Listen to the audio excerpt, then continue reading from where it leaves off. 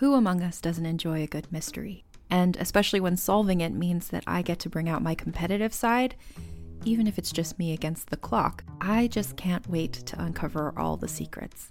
So June's Journey is a game that is completely up my alley, and I think you'll love it too. In June's Journey, a hidden object mystery game, you play as June Parker, who's on a quest to solve her sister's murder and uncover her family's many secrets. Each chapter brings you deeper into the story, and it's set in the Roaring '20s, so beyond uncovering clues, you get to experience the glitz and glamour of the time. June's Journey is definitely not a game I play mindlessly, which I love because I get genuinely invested, and a lot of it is a race against time, so there's a little fun added pressure of trying to find the clues as quickly as you can in each scene. There are also tons of ways to customize the island that you're on, learn more about the characters, and then new chapters are added weekly, so you really can't run out of things to explore. So if you think you're up to solve this case, download June's Journey for free today on iOS or Android, or play on PC through Facebook Games. June needs your help, detective. Hello, welcome to Strong Sense of Place. In each episode, we focus on one destination and discuss what makes it different than any other place on Earth. Then we recommend 5 books we love that took us there on the page. I'm Melissa Joelwan. I'm David Humphreys. We're going around the world, one great read at a time. Thanks for joining us.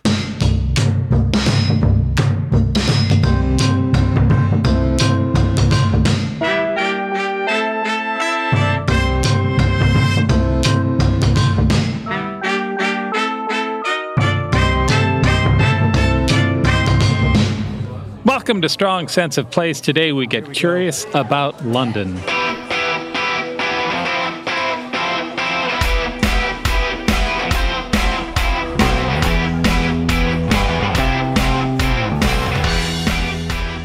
If you are listening to this on launch day, we are 5 days away from the coronation of Charles III. That'll be on Saturday. I expect there will be lots of pomp and circumstance, and probably fancy hats. So many fancy hats. In 2 Truths and a Lie, I'm going to tell you about 2 unlikely spies.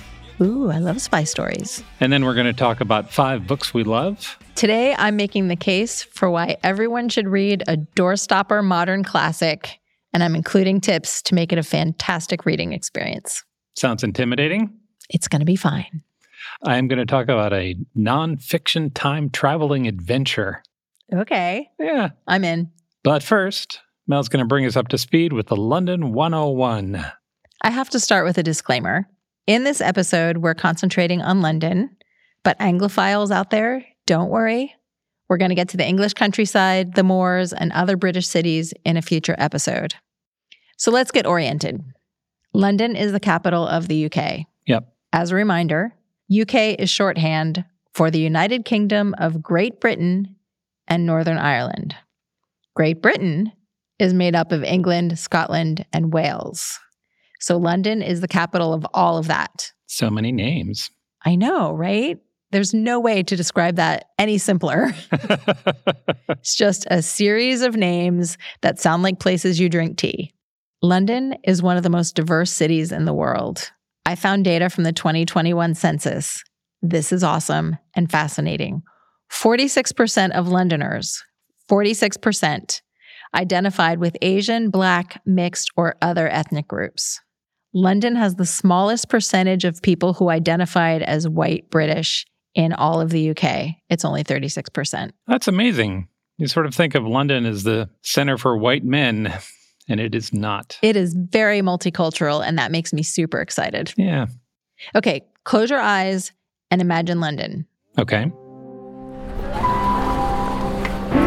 Is for London Line. Next station is Islip. Mind the gap.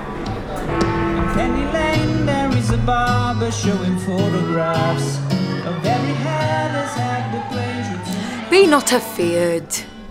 The isle is full of noises, sounds and sweet airs that give delight in her Hello there, not. Benedict Cumberbatch here. I'm just saying hello.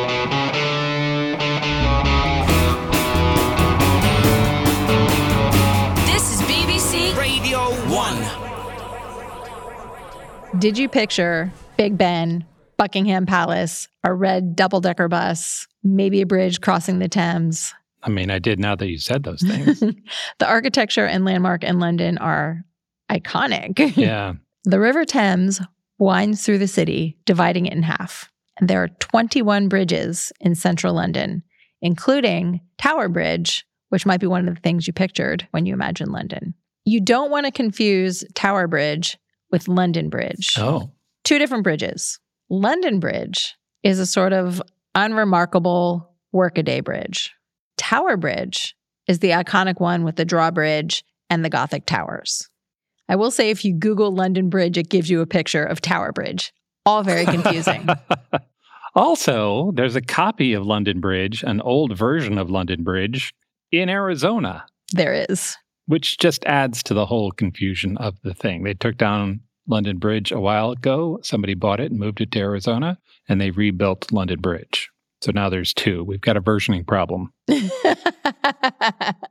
There has been a bridge over the Thames at the site of London Bridge for about 2,000 years. Yeah. Talk about a versioning problem. There's been lots of them. Yeah. And until 1720, London Bridge was the only bridge across the Thames. That's hard for me to think about. Yeah. There's one way to get across that's not a boat. And it was populated. Correct. In medieval times, houses and businesses were built right on the bridge. They kind of lined the roadway so that people could have a meal, maybe get drunk listening to music at the inn, buy a necklace for their girlfriend, or shop for fish, produce, and spices in the market. One of the things that I read said that people who lived on the bridge used to have a little hole in their floor, and they would fish straight through into the Thames and pull. I mean, that would guarantee your dinner was really fresh. Yeah. Today, London Bridge is a purely functional concrete and steel bridge. It's used for transport to get from one side to the other. You might drive across it on your way to see something cool, but if you're vacationing in London, you probably would not go out of your way to see it. Right. Not super sexy. The one you want to see is the Tower Bridge. That's the one that has the two towers that look like castles. Those towers are connected by high-level walkways. Now you walk on what's essentially the road level. Right. But the original idea when it was built was that pedestrians could walk across that top level and they could cross the bridge even when the drawbridge was open. So the bridge would split in half so that boats could get up and down the Thames. Right. But at the same time, there was a space that was so high that pedestrians could continue to walk across that. Correct. That seems very high. It's pretty high. Yeah. Also, people didn't really use it. You just wait for the boat to go through and the bridge to drop again. Yes. So in the Victorian era, those upper walkways became an informal red light district for ladies of the night. Wow. Yeah. Okay. In 1910, they were closed, but now you can visit them on the Tower Bridge tour. Oh, that's fun. I suspect there are no longer any Victorian trollops up there. London has an unfair number of excellent museums, historical sites, and monuments. It really does. I mean, whatever you're interested in, Romans, royals, fashion, technology, history, you're going to find something delightful. Yeah. So I thought I would give a plug for one of my favorites because we would be here for hours if we talked about all of the cool things you could do in London. Okay. When we visited London for the first time, one of my favorite things we did was the guided tour of the Tower of London. Well, basically, this building here is the Great Norman Keep, better known as the White Tower. The guides are beef eaters. These are the yeoman warders at the tower. Those are the guys dressed in the fancy old-timey red and black outfits that look sort of paramilitary with the hats. They're like top hats that have been lopped off about 6 inches up. Yeah. Yeah. Not quite a stovepipe. Not quite. You know what their outfits look like? They look like the bad guys in The Wizard of Oz. Yes. Kind There of you like go. a dress situation, but very militaristic. Yeah. Anyway, those are the guides who conduct the tours at the Tower of London. And they are called beef eaters because during Henry VII's reign, his personal guards were allowed to eat as much beef as they wanted from his table. It's a good perk. These guys are excellent storytellers. It felt like they were on a mission to be entertaining. You learn all about the history of the tower as a fortress, a palace, and a prison, including ghost stories and dark tales of famous prisoners. It's all very atmospheric and awesome. And then when you think it can't get any better, you meet the Raven Master. Yeah. Yeah, that guy has one of the best titles I've ever heard, the Raven Master of the Tower of London. And a fantastic job. His name is Chris Scaife. He lives at the tower with his wife, and his job is to care for the 6 ravens that live at the tower. Yeah. Do you want to know their names? Sure. Jubilee, Harris, Poppy, Georgie, Edgar, and Branwen. And so you can see the area where our ravens are. Legend has it, should the ravens ever leave the Tower of London, the White Tower will crumble and a monarchy will collapse. So therefore, in keeping with the royal decree passed by King Charles II, we are obliged at all times to ensure we always So have Chris is doing essential work. 6 Yeah. ravens at I will add that if after your tour you went to the Pret-a-Manger takeaway restaurant nearby and got a sandwich and went and sat in the sun and looked at the Tower Bridge for a while, you would not be disappointed. I bet you could find some fish and chips to go around there, too. Oh, that'd be really good too. Yeah. You know what else London does really well? Just about everything. Yes, but in particular, Yeah. literary stuff. Yeah. There are museums dedicated to Sherlock Holmes and Charles Dickens. The British Library offers a behind-the-scenes tour packed with stories about its history and how it works. When we went to the British Library, we just happened to arrive 5 minutes before the tour was starting. We didn't even know that was a thing, and it was fascinating. Yeah, it was great. They also have a museum at the British Library. It's a small museum, but it has an amazing collection of printed material. So they have, what I remember is they have a Gutenberg Bible there, but they also have like John Lennon's handwritten lyrics for Let It Be and that kind of thing. Just an amazing assortment of stuff that will appeal to you if you are a reader. You could also go see a play at Shakespeare's Globe. Yeah. This theater is a reconstruction of the original theater with the curved galleries and balconies and a small wooden stage. It's like stepping back in time. You could go book shopping at Word on the Water. That's a barge moored on the riverside and filled with secondhand books. Yeah. Or Libraria. In Libraria Bookshop, the books are arranged according to themes like Wanderlust, The City, or Enchantment for the Disenchanted. You could visit Daunt Books. They have travel guides and novels that are shelved by geographical destination. They are like strong sense of place plopped into the real world. The idea for this show may have started at Daunt Books. It may have, now that I think about it. In Westminster Abbey, you can find Poets' Corner. It's more than a corner. It honors more than 100 writers. Yeah. So you can visit the graves of Chaucer, Dickens, and Tennyson. And then there are also memorials to Jane Austen, C.S. Lewis, the Bronte sisters, Shakespeare, and Oscar Wilde. After all of those literary shenanigans, you need to refuel. I recommend afternoon tea. If you've never tried a traditional hedonistic afternoon tea, I'm going to give you a little overview. It usually includes treats brought to the table on a server that has 3 tiers. On the bottom level are finger sandwiches with the crust cut off and filled with things like cucumber or watercress, egg salad, cheese and onion, or ham and chutney. They're savory. Yeah. And they're maybe the width of 2 fingers. Yeah. The middle tier includes scones with clotted cream and jam, usually strawberry or raspberry. Yeah. Because after the savory finger sandwiches, you want something a little sweet, but not too sweet. Right. And then the top level is for pastries and cakes, maybe some little tarts or macarons. And alongside all of that, there are endless pots of tea. It's pretty great. It is pretty amazing. As you might expect, London has lots of different options for tea experiences. Yeah, you might think you could only get that experience in like a fancy layer, but it turns out they will also do it in a semi-fancy layer or even a casual layer. It's true. You could go to a luxurious hotel where you could never afford to stay there, but you get to, for a few hours, pretend you do. That's what we did. We did at the Goring. Yeah. Which I can't wait to go back to someday. Yeah.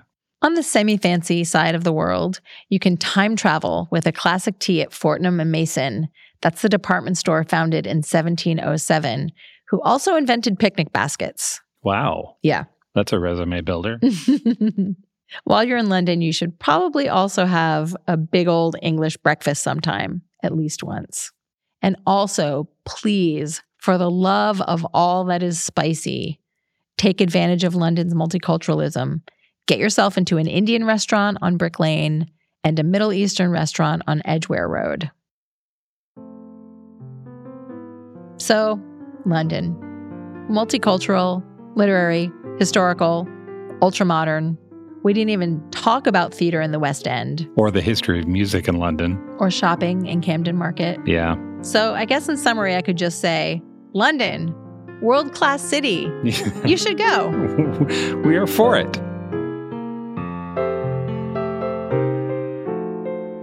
Are you ready for Two Truths and a Lie? I am. I'm excited to hear about the spies. Okay. I'm about to say 3 statements. 2 of them are true. 1 of them is not. Mel doesn't know which one is the lie. First statement. Cab drivers in London must know the name and location of every restaurant within a 6-mile radius of Charing Cross Station. Wow. 2. So this next statement uses 2 names, Aleister Crowley and Harry Houdini. They were both born in the 1870s. Aleister Crowley was a controversial figure known for his interest in mysticism and the occult. At one point, he declared himself a prophet and started a new religion. Some people trace the modern rise of Wicca and Satanism back to Crowley. And Harry Houdini, of course, was a famous magician. Born in Budapest, but raised in Wisconsin and then Manhattan, went on to acclaim as the world's greatest escape artist. Here's the statement. Aleister Crowley and Harry Houdini worked together for British intelligence during World War I. I love that idea. I'm going to pretend it's true, even if it's not. And 3, Londoners used to watch polar bears catch fish in the Thames. What? Yep. Let's start from the top. Okay. Cab drivers in London must know the name and location of every restaurant within a 6-mile radius of Charing Cross. That sounds kind of bananas given the world of the internet. But I could see how in the past they might have wanted that. True. That is true. So let's start with the streets of London. They are a maze. Many were initially put down hundreds of years ago, back when people and horses were the only transportation. Yep. Unlike Paris or New York, London has never had a rebuild. They've never done a street zhuzh. In 2014, Jody Rosen of the New York Times wrote, "To be in London is, at least half the time, to have no idea where the hell you are." So for almost 160 years, the taxi drivers of London have been required to show that they understand the streets they drive on. They are expected to know every street within 6 miles of Charing Cross, which might not sound like much because I could quickly say every street within 6 miles of Charing Cross. How hard can that be? Mm-hmm. That is 25,000 streets. Oh my gosh. And they're required to know names and which direction they run and whether they're one-way or whether they're dead ends and where they enter and exit traffic circles and so on. Just a complete map of those 25,000 streets in the head.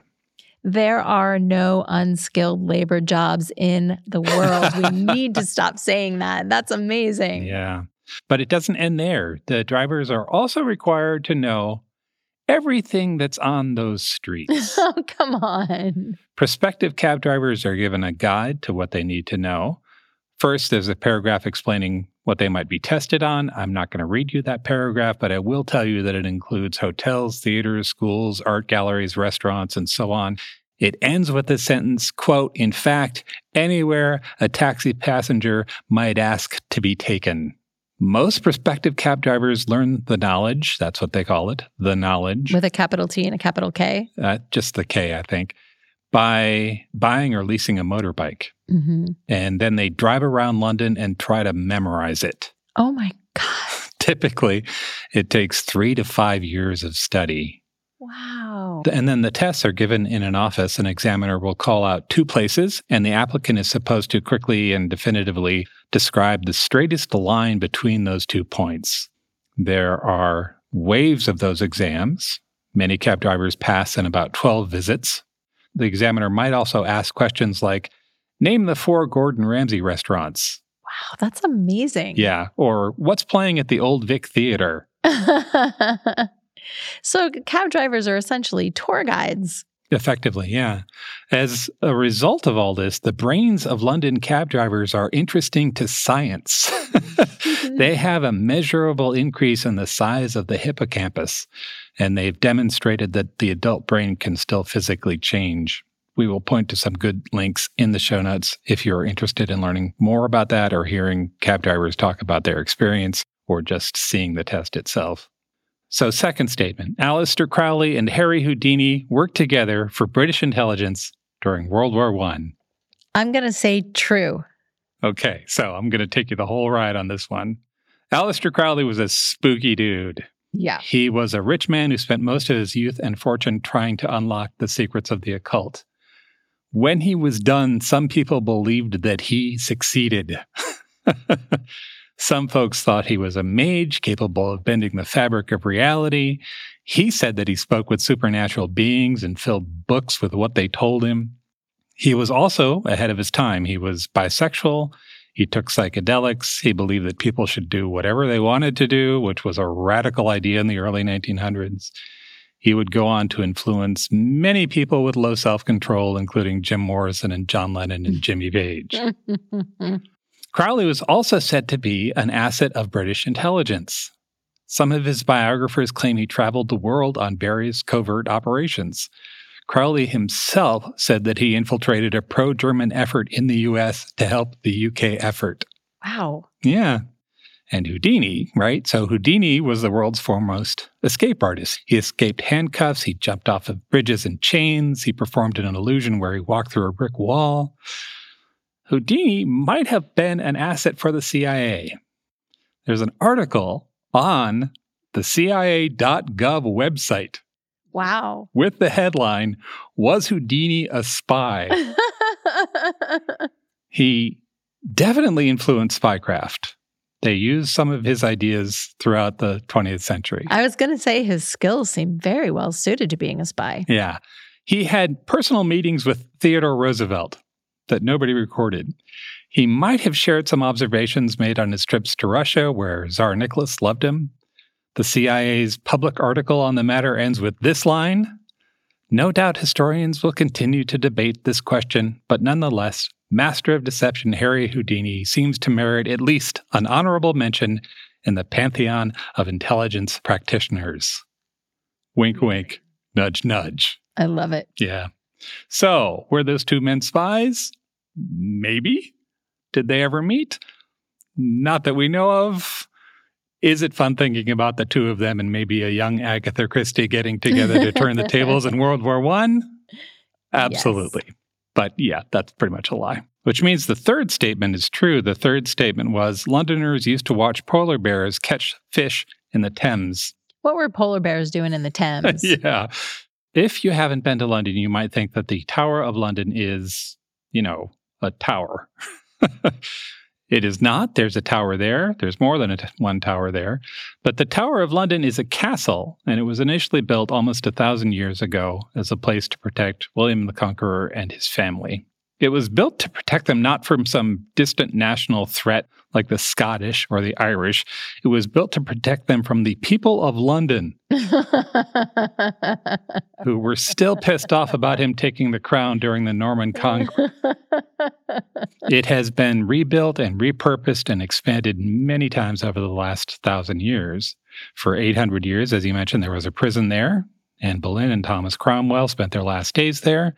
There was a mint at the tower. There was an armory. It is still the home of the crown jewels of England. It is. We saw the crown jewels. Yeah. Very sparkly. Yeah, and I have to tell you that it was bizarre for this American to see a robe on display. It's sitting there. It looks relatively new. Oh, that's nice. There's a robe. And then you look on the wall where there's a 500-year-old painting of a king wearing that same robe. Yeah. It's pretty wild. Like, what? What's going on there? But back to the tower. One of the things that the tower has been used for is as a menagerie. I didn't know that. Yeah. A menagerie is like a zoo, but not open to the public. That started in the 1200s when the Roman Emperor Frederick II presented 3 leopards to Henry III, which is a lovely housewarming gift. And elephants, bears, jackals, camels, baboons, and eagles have all lived at the tower. Those poor animals. Yeah. There used to be a tower called the Lion Tower there at the castle because that's where they kept the lions. But this story starts in 1252 when the King of Norway gave Henry III a freaking polar bear. Oh, that poor polar bear. Yeah. And the big question of the day was, how are we going to provide for a freaking polar bear? And then someone had an idea. This paragraph I'm about to read you is from a book that I'm going to tell you more about in a couple of minutes. The book is London, A Travel Guide Through Time by Dr. Matthew Green. Here's his description of their solution. Each day, the horses, wagons, and carts on London Bridge came to a halt as Londoners gathered to watch the snow-white beast bounding to the river, dragging his keeper along after him, almost into the very water. Eventually, they'd see the beast plunge into the Thames, emerge, if he was lucky, with a sturgeon or salmon between his jaws, then clamber out onto the bank, shaking off his fur. The keeper would then have to put his leash back on without giving the impression that he was trying to steal the bear's food. And then, after the beast had wolfed down his meal, replace the muzzle. Oh my God. For the citizens of London, it was a wondrous spectacle that leavened the grind of the working day. Amazing. Yeah, that resulted in more than one pub called the White Bear. There are still White Bear taverns in London, presumably a tribute to the polar bear who dove into the Thames almost 700 years ago. That's 2 truths and a lie. Are you ready to talk about books? I am. My first recommendation is Anatomy of a Scandal by Sarah Vaughan. This is a courtroom drama set in the world of British politics. If you like stories about rich people problems and bad dudes getting their just desserts, this is the book for you. There's love and lying, retribution, and righteous rage, all set against the backdrop of some of the most iconic buildings in London. Here's the setup. Sophie and James are the definition of golden couple. He's a handsome, charismatic junior minister in the British Home Office. For our U.S. friends, he's sort of analogous to a senator. And the Prime Minister is one of his oldest, closest friends. His wife, Sophie, is beautiful and smart. She and James met when they were both studying at Oxford. Now they have 2 adorable children and a lovely home. The author describes Sophie as, quote, someone whose life has been as bright and solidly precious as a fat gold ingot. So she's doing all right. They're both doing all right. Yeah. One night, Sophie's all dressed up and waiting for James to get home so they can go to a party at a friend's house. But James is late. James is never late without calling. So she's starting to get pretty anxious about what might have happened. Yeah. So she's relieved when he finally walks in the door. But something is wrong. He looks very grim. And then he delivers shocking news to Sophie. He's been having an affair with a younger female coworker, and the news is about to break. Oh. Yeah. Sophie is stunned and hurt, obviously. But she believes him when he says that the affair is over. And she works through her emotions, and they present a united front to the press. But then later, his mistress accuses him of rape. Oh. And the drama heads into the courtroom. This story jumps back and forth in time, from today in London to James and Sophie's student days in Oxford. And it's told through shifting perspectives from our golden couple and also the barrister who's prosecuting the case. Her name is Kate, and she specializes in sex crimes. She is on a mission to nail James to the wall. She believes he is guilty. I'm getting strong Law and Order vibes from this. You are correct in that there are a lot of procedural details. And this could have been kind of your standard courtroom drama. But the author, Sarah Vaughan, does a few things that really drew me into the story. Okay. First, the settings in Oxford and London are really vivid. The author studied English at Oxford, and she wrote for the British daily newspaper The Guardian. She was a reporter and political correspondent for 11 years. So she knows the halls of Oxford colleges and the House of Commons from the inside. I've never been to either of those places, but now I feel like I have. Yeah. A lot of the action takes place in the House of Commons, and whether you realize it or not, you probably know what it looks like. It's the spiky Gothic building on the Thames next to Big Ben. Oh, sure. If you Google photos of London, it's usually the first image that pops up. Yeah. Inside that familiar exterior is a maze of courtyards, hallways, offices, and meeting spaces. It's a labyrinth in there. And in this book, the alleged rape happened in a tiny elevator tucked down a hallway in the House of Commons. So all of those corridors and rooms play a major role in the plot. Just as an interesting aside, in 2020, in real life, while they were doing building renovations, they found a secret passage in the wooden wall paneling that leads from Westminster Palace into the House of Commons. Whoa. Yeah. There was a keyhole, and they didn't think there was anything behind it, and then eventually somebody was able to open it up, and it was a door to a secret passage. I bet that was shocking. And I wonder if there were other people who were like, yeah, I didn't know about that. Weird. Well, and now are they looking for more? Yeah. I have more questions than this article can answer, but I will put a link in show notes to that article in case you also love secret passages. The second thing this book does really well is sort of press on your prejudices about promiscuity and extramarital affairs, where you think consent lies, entitlement, loyalty. These are all hot button topics in this story. Okay, so it's a rich ride through these themes that she's bringing up. Yes. Blame and consent are really clear when a rapist is a masked stranger. Yeah. It's harder for a jury when non-consensual sex happens within a relationship. Sure. And it's really confusing for this jury because the mistress says, I was in love with him. Right. Muddy waters. Yeah. And I would imagine it'd be just incredibly difficult to prove, too. Yes. Kate, the barrister, says early in the book, quote, juries are keen to convict the predatory rapist, the archetypal boogeyman down a dark alley. Sure. Yet when it comes to relationship rape, they'd rather not know, thank you very much. Yeah. Finally, the third great thing about this book is that the suspense is super high.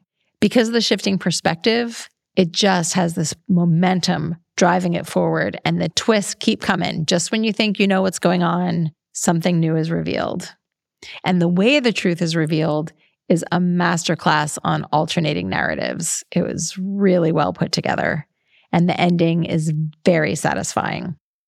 I'm not the only one who enjoyed this book. It's the author's first thriller, and it was an instant international bestseller. It's been translated into 24 languages. Wow. Good for her. And after you read it, you can watch the Netflix series starring Sienna Miller and Michelle Dockery. Oh, yeah, I've seen the trailers. Yeah. It had just a huge opening on Netflix. Again, if you enjoy rich people problems on TV, the scenery and costumes are gorgeous. And drama-wise, there's a lot to chew on. That's Anatomy of a Scandal by Sarah Vaughan.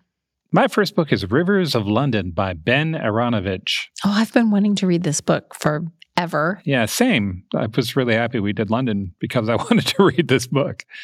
This is a combination of police procedural and fantasy story set now-ish. It's got a tone that's set somewhere around maybe Shaun of the Dead or maybe the Dungeons and Dragons movie. Our heroes encounter danger, but there's a lot of playfulness to it. Fun things happen while the main characters are investigating a series of murders. The murders themselves are kind of gruesome, but they're presented with a bit of cheek. Peter Grant is our main character. He's an officer with the London Metropolitan Police. He's new to the field. He'd like to be a detective, but that's not going well for him. Mm-hmm. His job seems to be hanging out at crime scenes and making sure nobody crosses the police tape. Not a lot of authority yet. Nope. And that is precisely what he's doing when the book starts. There's been a grisly accident. A man has had his head knocked off. Ah. Yeah. And Grant is at the scene. It's the middle of the night. Everybody else has left. The body itself is long gone. The police are waiting until morning to search for anything they might have overlooked. And that's when Grant is approached by a character who seems to have seen the whole thing, and he claims it was a murder. He introduces himself as Nicholas Walpenny. Cute name. Yeah, he's a small man wearing an old-fashioned suit with a waistcoat and a battered top hat. Grant thinks he might be a street performer, and the author writes, "Now, sir," I said, "if you could just tell me what it was you saw." "I saw plenty, Squire. But you were here earlier this morning. My instructors were also clear about not cueing your witness. Information is only supposed to flow in one direction." "I'm here morning, noon, and night," said Nicholas, who obviously hadn't gone to the same lectures I had. "If you've witnessed something," I said, "perhaps you'd better come and give a statement." "That would be a bit of a problem," said Nicholas, "seeing as I'm dead." What? Plot twist already. I thought I hadn't heard him correctly. If you're worried about your safety, well, I ain't worried about anything anymore, Squire," said Nicholas, "on account of having been dead these last 120 years. So to his credit, Grant doesn't freak out, although this is definitely a new experience for him, and he takes the ghost's statement. But now what? It's not like you can report back to the precinct with that. I got a statement from a ghost? Yeah, I saw a ghost, and he's convinced it was a murder. But Grant does talk to his partner about it. She's incredulous, but together they verify what the ghost said. And then Grant decides to go back to the scene and see if he can get more information from old dead Nicholas Walpenny. He gets back to the scene the next night. He starts looking for his ghost, and then he realizes he's being watched by a man in a tailored suit with a silver cane. And that man walks up and he says, "What are you up to?" in an accent that Grant describes as an English villain in a Hollywood movie. And Grant tells him, "I'm ghost hunting." And that's how Grant meets Detective Chief Inspector Thomas Nightingale, or as the locals call him, the Wizard. That's fantastic. Yeah.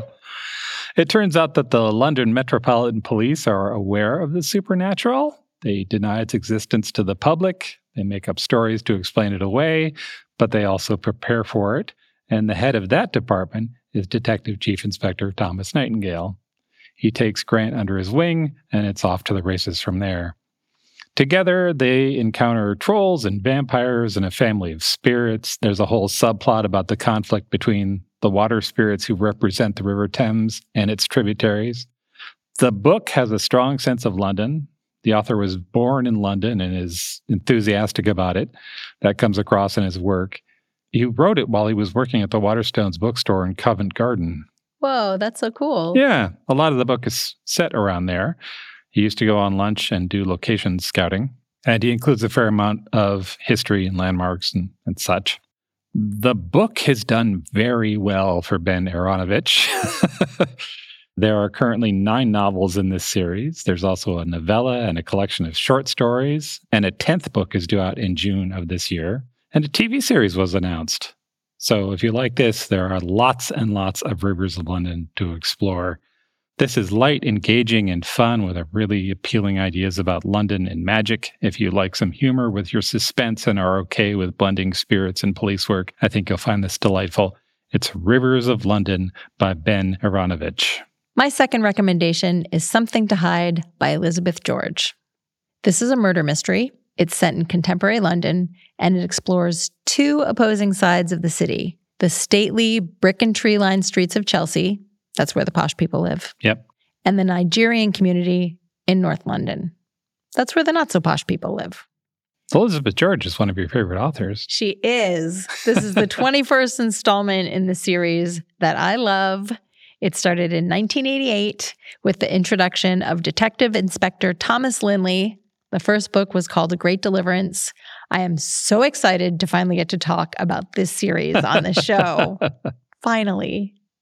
So Elizabeth George, the author, is American. Yeah. But she writes British-style murder mysteries. She has an excellent nonfiction book called Right Away, which describes her process, which involves taking immersive trips to England and taking lots of photographs and researching the history. If you like to nerd out about how authors do their work, that book is excellent.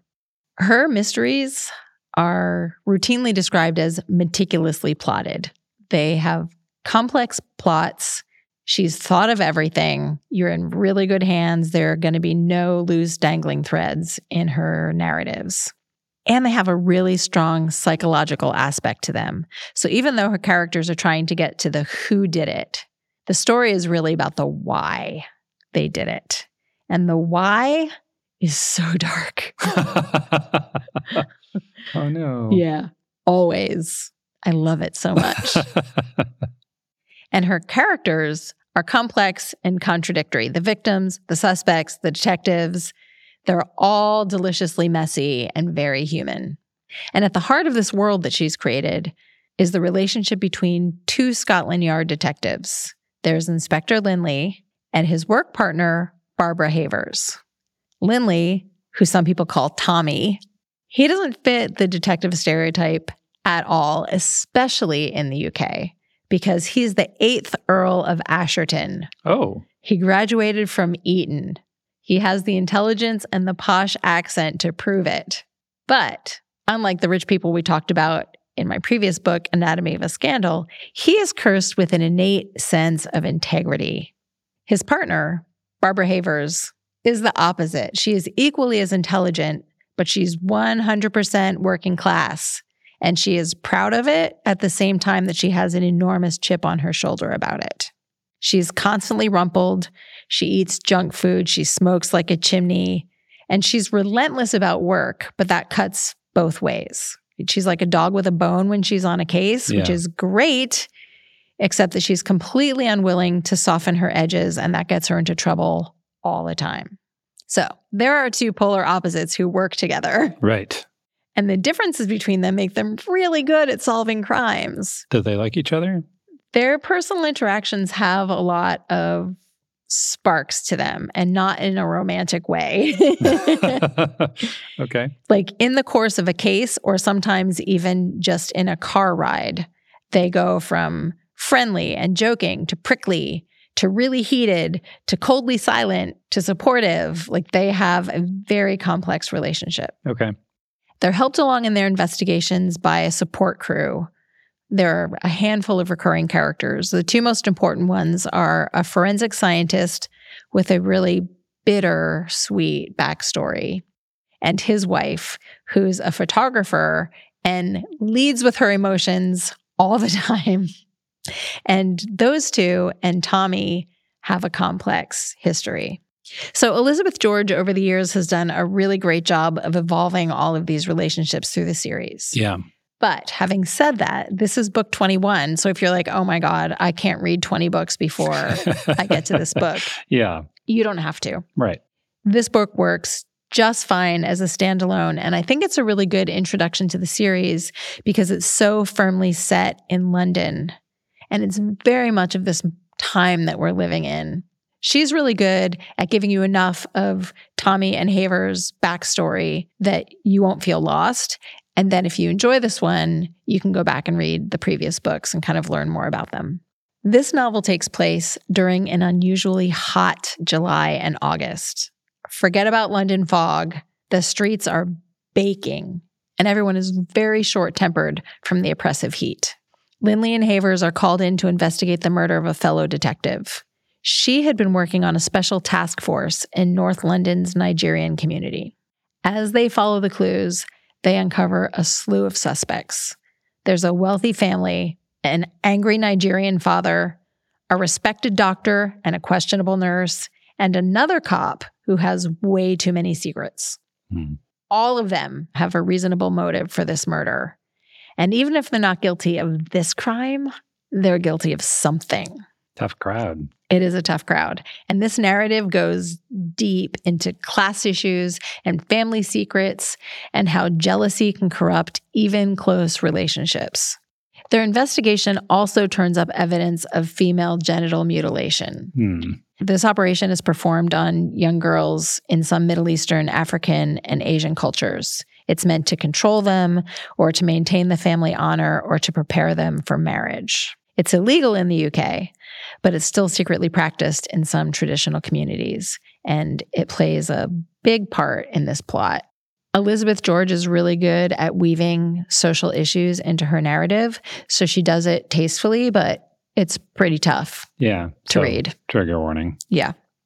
As always with this series, while the detectives uncover the truth of the crime, they also have to confront truths about themselves and their own relationships. It is never just about the case, and it is never just about the people they meet in their investigation. All of this is interwoven with who they are and what they're going through. Reading an Elizabeth George novel is always a very big cathartic experience. This one is Something to Hide, and I'll put links to her other books in the show notes. My second book is London, A Travel Guide Through Time by Dr. Matthew Green. This nonfiction book is set up like a guidebook, but it takes you through different eras in London's history. That sounds awesome, and I want that for every city. Agree. Yes, 100%.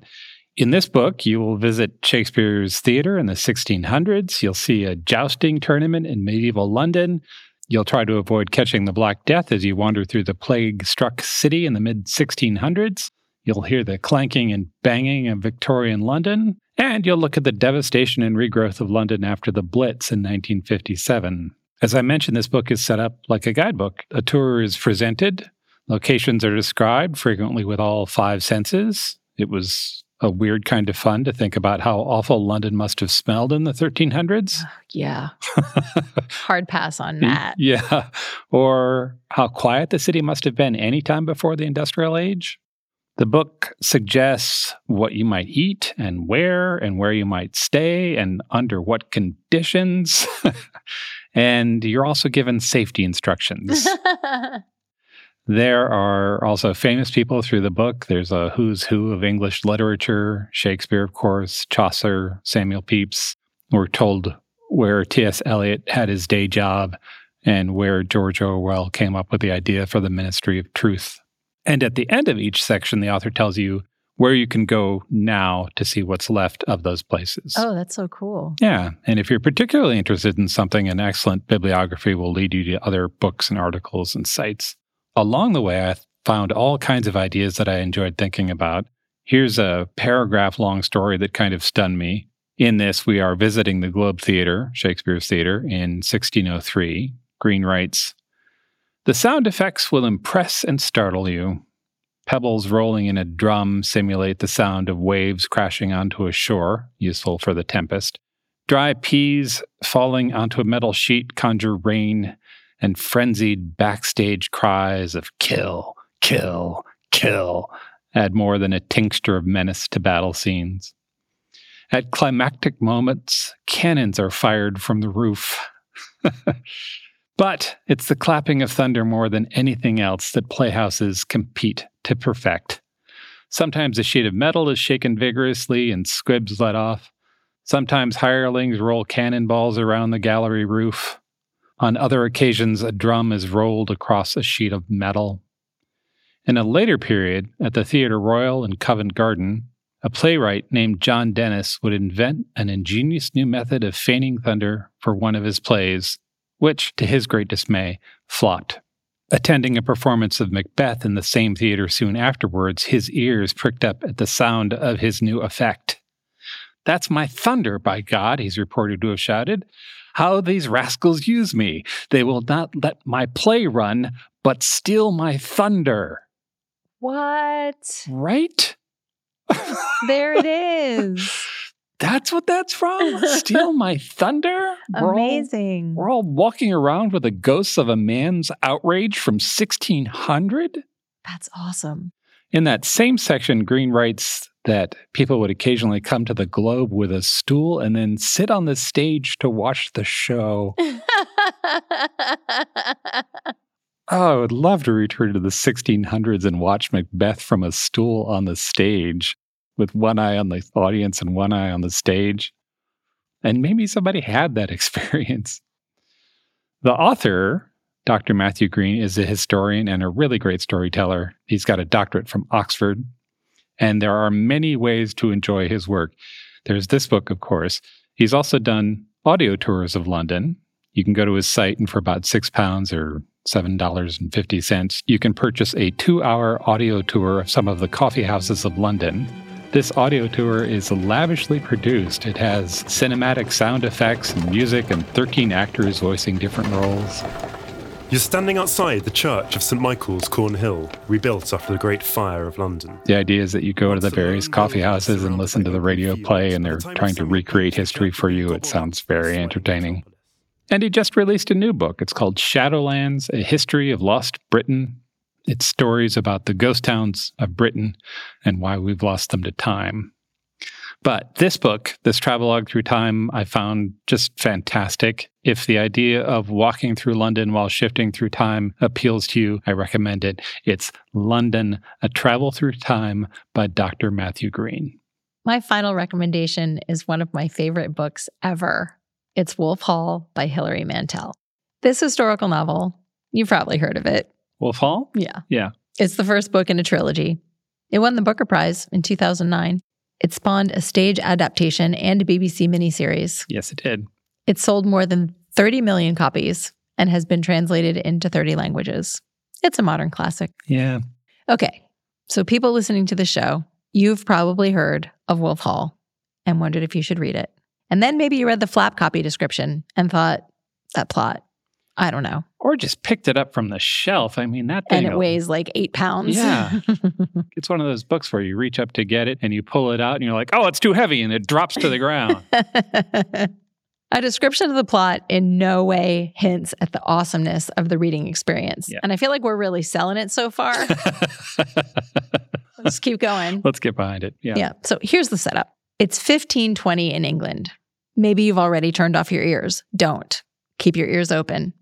King Henry VIII is itching to ditch his current wife. That's Catherine of Aragon. Because he needs a male heir. She's getting a little older. She's not given him a son. He decides the best way to make that happen is to get the young, ambitious Anne Boleyn into his bed. I was going to say, she hasn't given him a male heir, but also he's randy and unpleasant. He is both of those things. To get rid of Catherine of Aragon, he needs an annulment. But the Pope is the law of the land, and the Pope said no. Yeah. So what's a horny king to do when the law won't give him his own way? Right. The obvious thing. Yeah. Change the law.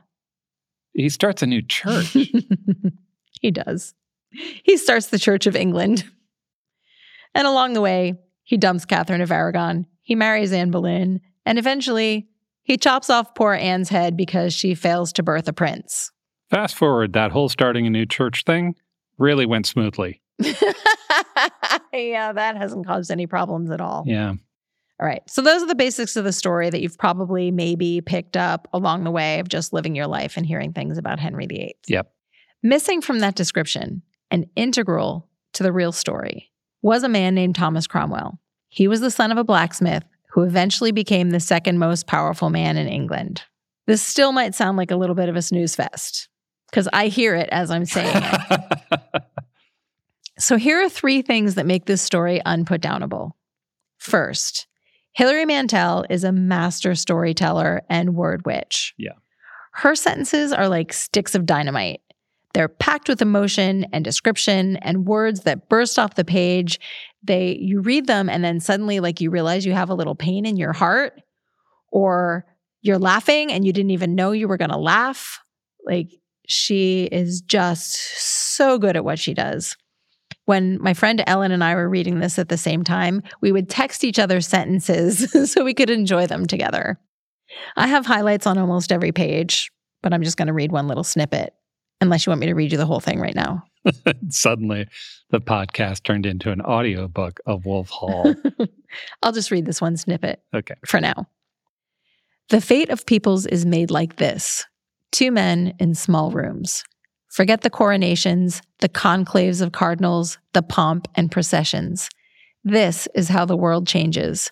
A counter pushed across a table, a pen stroke that alters the force of a phrase, a woman's sigh as she passes and leaves on the air a trail of orange flower or rose water, her hand pulling close the bed curtain, the discreet sigh of flesh against flesh.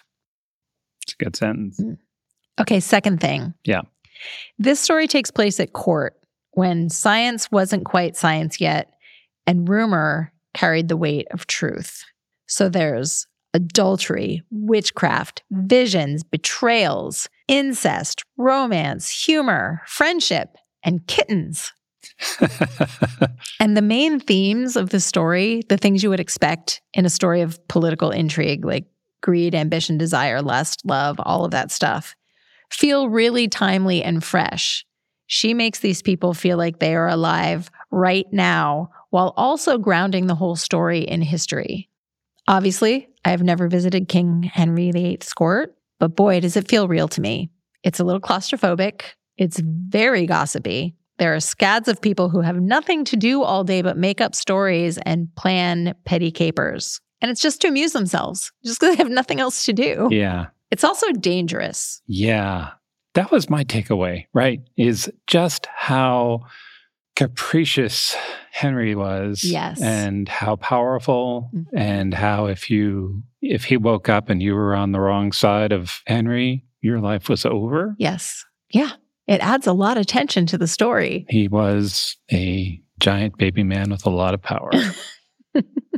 I do call him a baby man a lot when I'm reading the book. Yeah. Okay, finally, the Thomas Cromwell of this world that Hilary Mantel has created from real history is somehow equal parts charm and audacity. He's a very quick thinker, and he has this incredible ability to use words to change his fate. We should think he's a scoundrel. I mean, real life history does not paint him in a positive light. There's maybe some respect for the things he did, but I don't think historians like him or think he was a good man or even want to have a meal with him. But this Cromwell is a sympathetic hero. We root for him, which is kind of a crazy thing to say about someone who's such an opportunist. Right. But he's also an idealist, and he has a wry sense of humor, and he calls bullshit when he needs to. Pretty much everybody I know who's read this book gets a little bit of a crush on Thomas Cromwell, which is a weird experience to have for someone who's been dead for 500 years and was kind of unpleasant. Yeah.